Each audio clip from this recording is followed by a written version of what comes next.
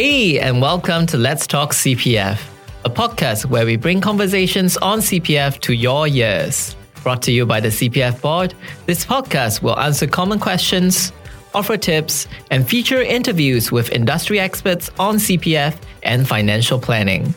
Thanks for listening, and let's get straight into today's episode. Hi, welcome back to Let's Talk CPF. I'm Uten from CPF Board. In this episode, we'll be discussing financial planning for self-employed person.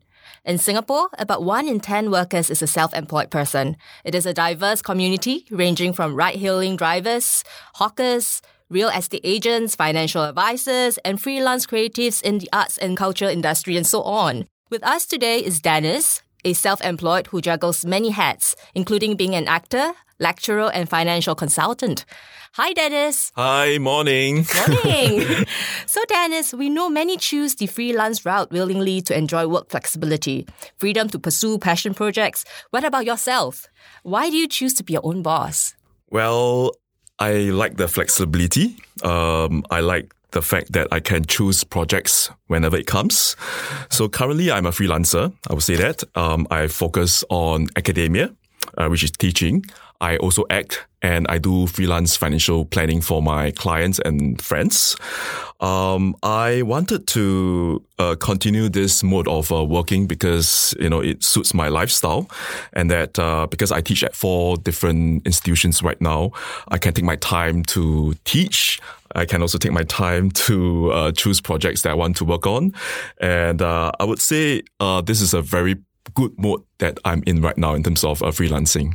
Would you mind sharing some highlights of your journey as a freelancer? Highlights would be when I took on a role with the theatre practice this February. So this was sort of like the first foray into professional theatre acting. So I went into the rehearsals and whatnot. And, we thought that we would be able to just perform many nights, in fact, 30 nights that was planned. But the COVID situation came. And we have no choice but to just perform for 2 nights, and that we have to just postpone the show until next July. So that was one of the highlights that I felt that, it was truly memorable for me, because we went through, days and nights of training. We trained hard, and that we knew that something might come, the big storm might come, during the COVID situation. But we just persevere. We thought that we should be able to just stage it.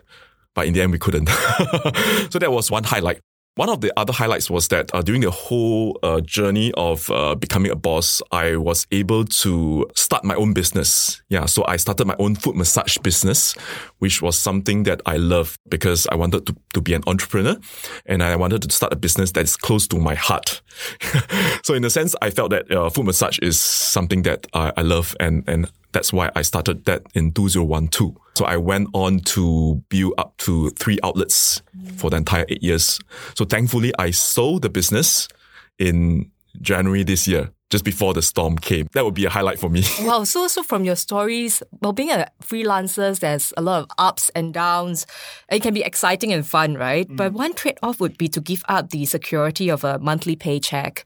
So I understand that you started out as a salary worker and later switched to freelancing. So would you mind share with us the biggest change you experienced? Well, in fact, I worked for 8 years with a few MNCs, and I was able to understand the corporate work, right? The kind of work that's involved in a corporate setting. So after graduating from my master's, I went to full-time work, and I did regional marketing. So that was a lot of learning from scratch to get into the industry fast enough to, learn the ropes, of regional marketing, and going into markets like India, Bangladesh, even Vietnam as well. So I actually enjoyed the journey because I met a lot of close friends. And then slowly I went on to other companies to do marketing as well. But after, 8 years, I felt that I was tired of, the corporate life. I felt that, was I working so hard to build someone else's brand, So then I told myself that I need to change, After reading the book, Rich Dad, Poor Dad, I look at the 4 quadrants and then I was amazed that, actually I can earn money from different sources, not just as an employee, but as a self-employed as well. So that was when I started to explore different quadrants, So I went to full-time teaching. So I went to Temasek Poly to teach full-time. At the same time, I told my boss that, hey, sometime down the road, I would start a business. And she said, yes, go ahead. So I was actually doing full-time lecturing. At the same time, I started my first business. Yeah, so the transition was sort of planned for in a sense. I didn't plunge directly into entrepreneurship. I went from more like an employee kind of a basis to a point where I became a lot more flexible and I had a lot of different opportunities to sort of play out my own plan as well, to decide my own journey in a sense. How do you ensure the financial security in this journey? During the 8 years I saved up, I spent on a car, which in retrospect I felt, maybe that's like a liability. I shouldn't have purchased that first. And then when I went into full-time lecturing, I was able to save up a good amount, which I then invested into this business. So I spent around only 18,000 to start a business. Of course, I have another partner that put in another 18,000, and with around 36,000, we started the foot massage business. Yeah, so I would say that one should save up, in your earlier years if you are an employee, right? Whether it's for a house or for a business in the later years. Like even property, because I guess there's also a milestone in life, right? Exactly. Yeah, so I would say to buy your property first, then buy your car. But yes. A lot of young people, they buy a car first and then property. And you got your property when you're a salaried worker? In the middle of it. So actually I bought it when I was around 34. Yeah, so that was when I was in the midst of a business, managing the business and also doing full-time lecturing. Oh, okay. So multi-stream incomes to ensure Multi-stream, yeah, okay. Back then. Then do you now mind wearing your hat as a financial advisor to share why is it important for freelancers to plan for their finances? I think this is a very, very important consideration when it comes to being a freelancer. In fact, I have a lot of friends who are freelancers themselves. My sister is a freelancer.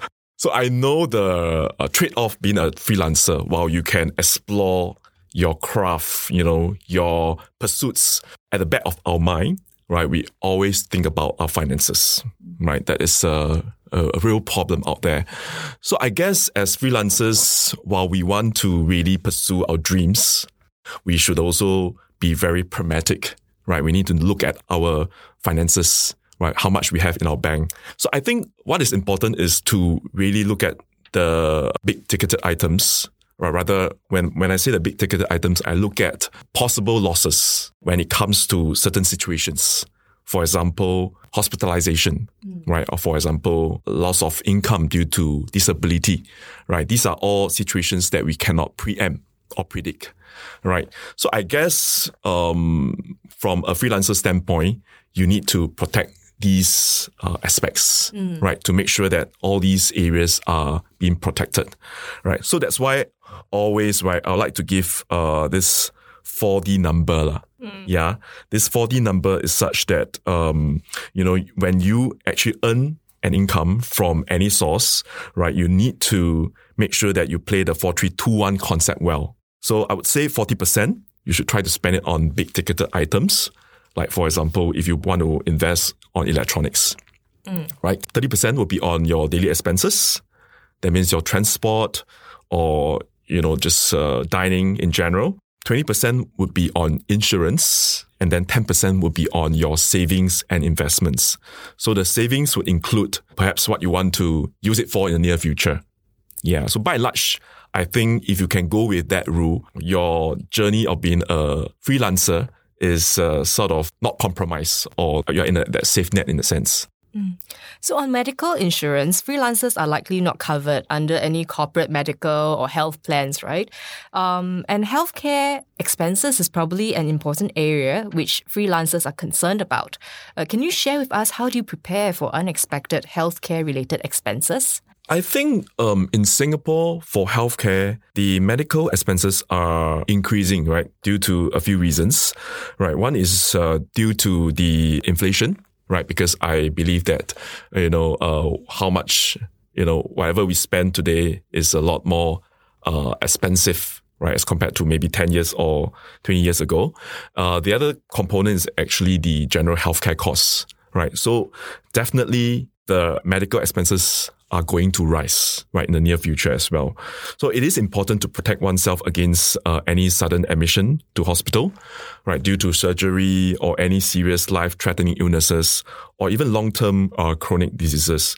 And I believe you also know that recently there's also a change in critical illness definition, right? So that has sort of made a lot of people aware of the different definitions of critical illness. So I think by and large, MediSave helps with our medical expenses.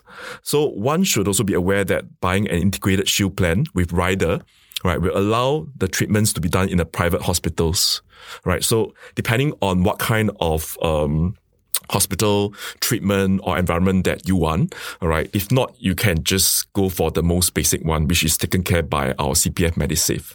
So let's say if we were to put a number to it, I understand for self-employed persons, they do contribute CPF and it will be contributed to their MediSave account, right?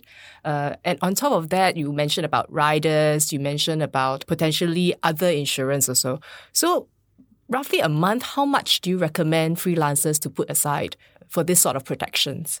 For medical or insurance in general? Insurance in general. So depending on how much you earn, let's say if you earn 3,000, then 20% would be 600. So 600 would be a good amount. But to some people, 600 is a high sum, all right?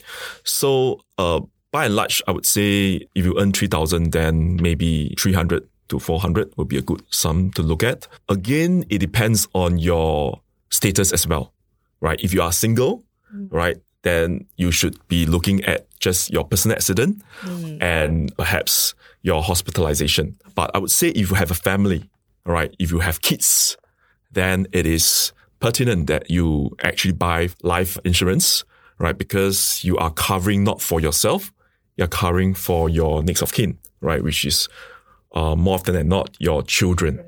Yeah, I think that's critical that you actually put in a higher sum for that. So besides healthcare costs, what about retirement planning? Since they don't receive CPF contributions from employers already, how can self-employed persons plan for when they eventually stop working? Retirement is definitely a notion that we don't think about until we reach there. So I think it's important that we start thinking about retirement and what it means to us and what do we really want to do when we retire. So that's why retirement planning is important. And that's why I think CPF has also looked at that as a possible way of helping freelancers or even Singaporeans retire, right? Because of the CPF payout, right, that we get after 65 years old. But by and large, I think Singaporeans don't think about retirement as much as we hope Singaporeans would think about. But if we don't have any CPF, then essentially we need to save. All right, a lot of times we don't save, right, because we only look at short term, right? So CPF in a sense is, I would say, a form of forced savings, all right? So if I work for a company, then the company helps me to top up, all right, my CPF ordinary account and my special account. So it accumulates. All right. And then, suddenly then I realize, after many years, if I'm working and oh wow, my CPF account is like going up, But if we don't have any CPF and then we choose not to top up and then we don't even save, then it is something that's more dangerous because as we grow older, if we reach 50 or 60, then we start to panic. Yeah. Then realize that we've got nothing much left for old age. So I think if we choose to top up CPF, that is a kind of forced savings for ourselves. And I think in terms of the interest rate, it is also pretty, I would say attractive, right? Because for OA, it gives us up to 3.5%. And for a special account, it gives us up to 5%. Right, that's actually a very good rate. All right. So I guess by and large, in the market right now, there's also what we call the retirement savings plan that is offered by the insurers in Singapore as well. So if you want to force ourselves to save, then we can actually save for 10 years. Right. So some plans allow you to save for 10 years, and then you can actually get your retirement income when you reach 65 years old all the way to 80 years old. So for their consideration, if it's CPF, that will be a form of forced saving. Beyond that, if they want to, they can also look at retirement plans outside the market. Yes. Right. Okay, so do you subscribe to this theory personally? Sometimes when I go to, the hawker center, I believe that you have seen a lot of the aged friends. Sometimes I also ponder, how life might be when we reach that age, whether we are mobile or whether we can still, have a lot of activities, whether we still can do the things we want, right? So nothing is for sure, right? So it is good to have some form of protection, right? So if I don't force myself to save now, right, I might regret when I reach 65. And I think that most people have that mindset that everything will just happen as it is, right? We don't actually think too far ahead. So I guess that's important in terms of knowing in our later years, what do we truly want in our lives? How do we want to spend our later years? And I think, with that, we need to look at finances. Yeah, so the finances will give us a baseline kind of consideration and protection. When the time is still at our side. Yes.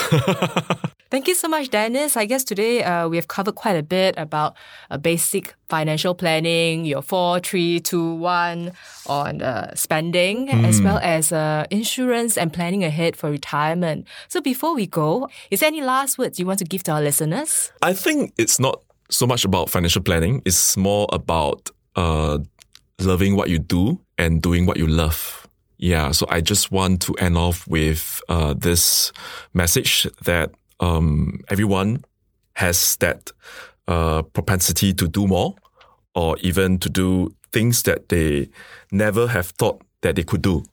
Yeah, I guess at any point of time, you can explore whatever you want. That's something that I always tell people, students and friends, that you're not stuck with your current situation.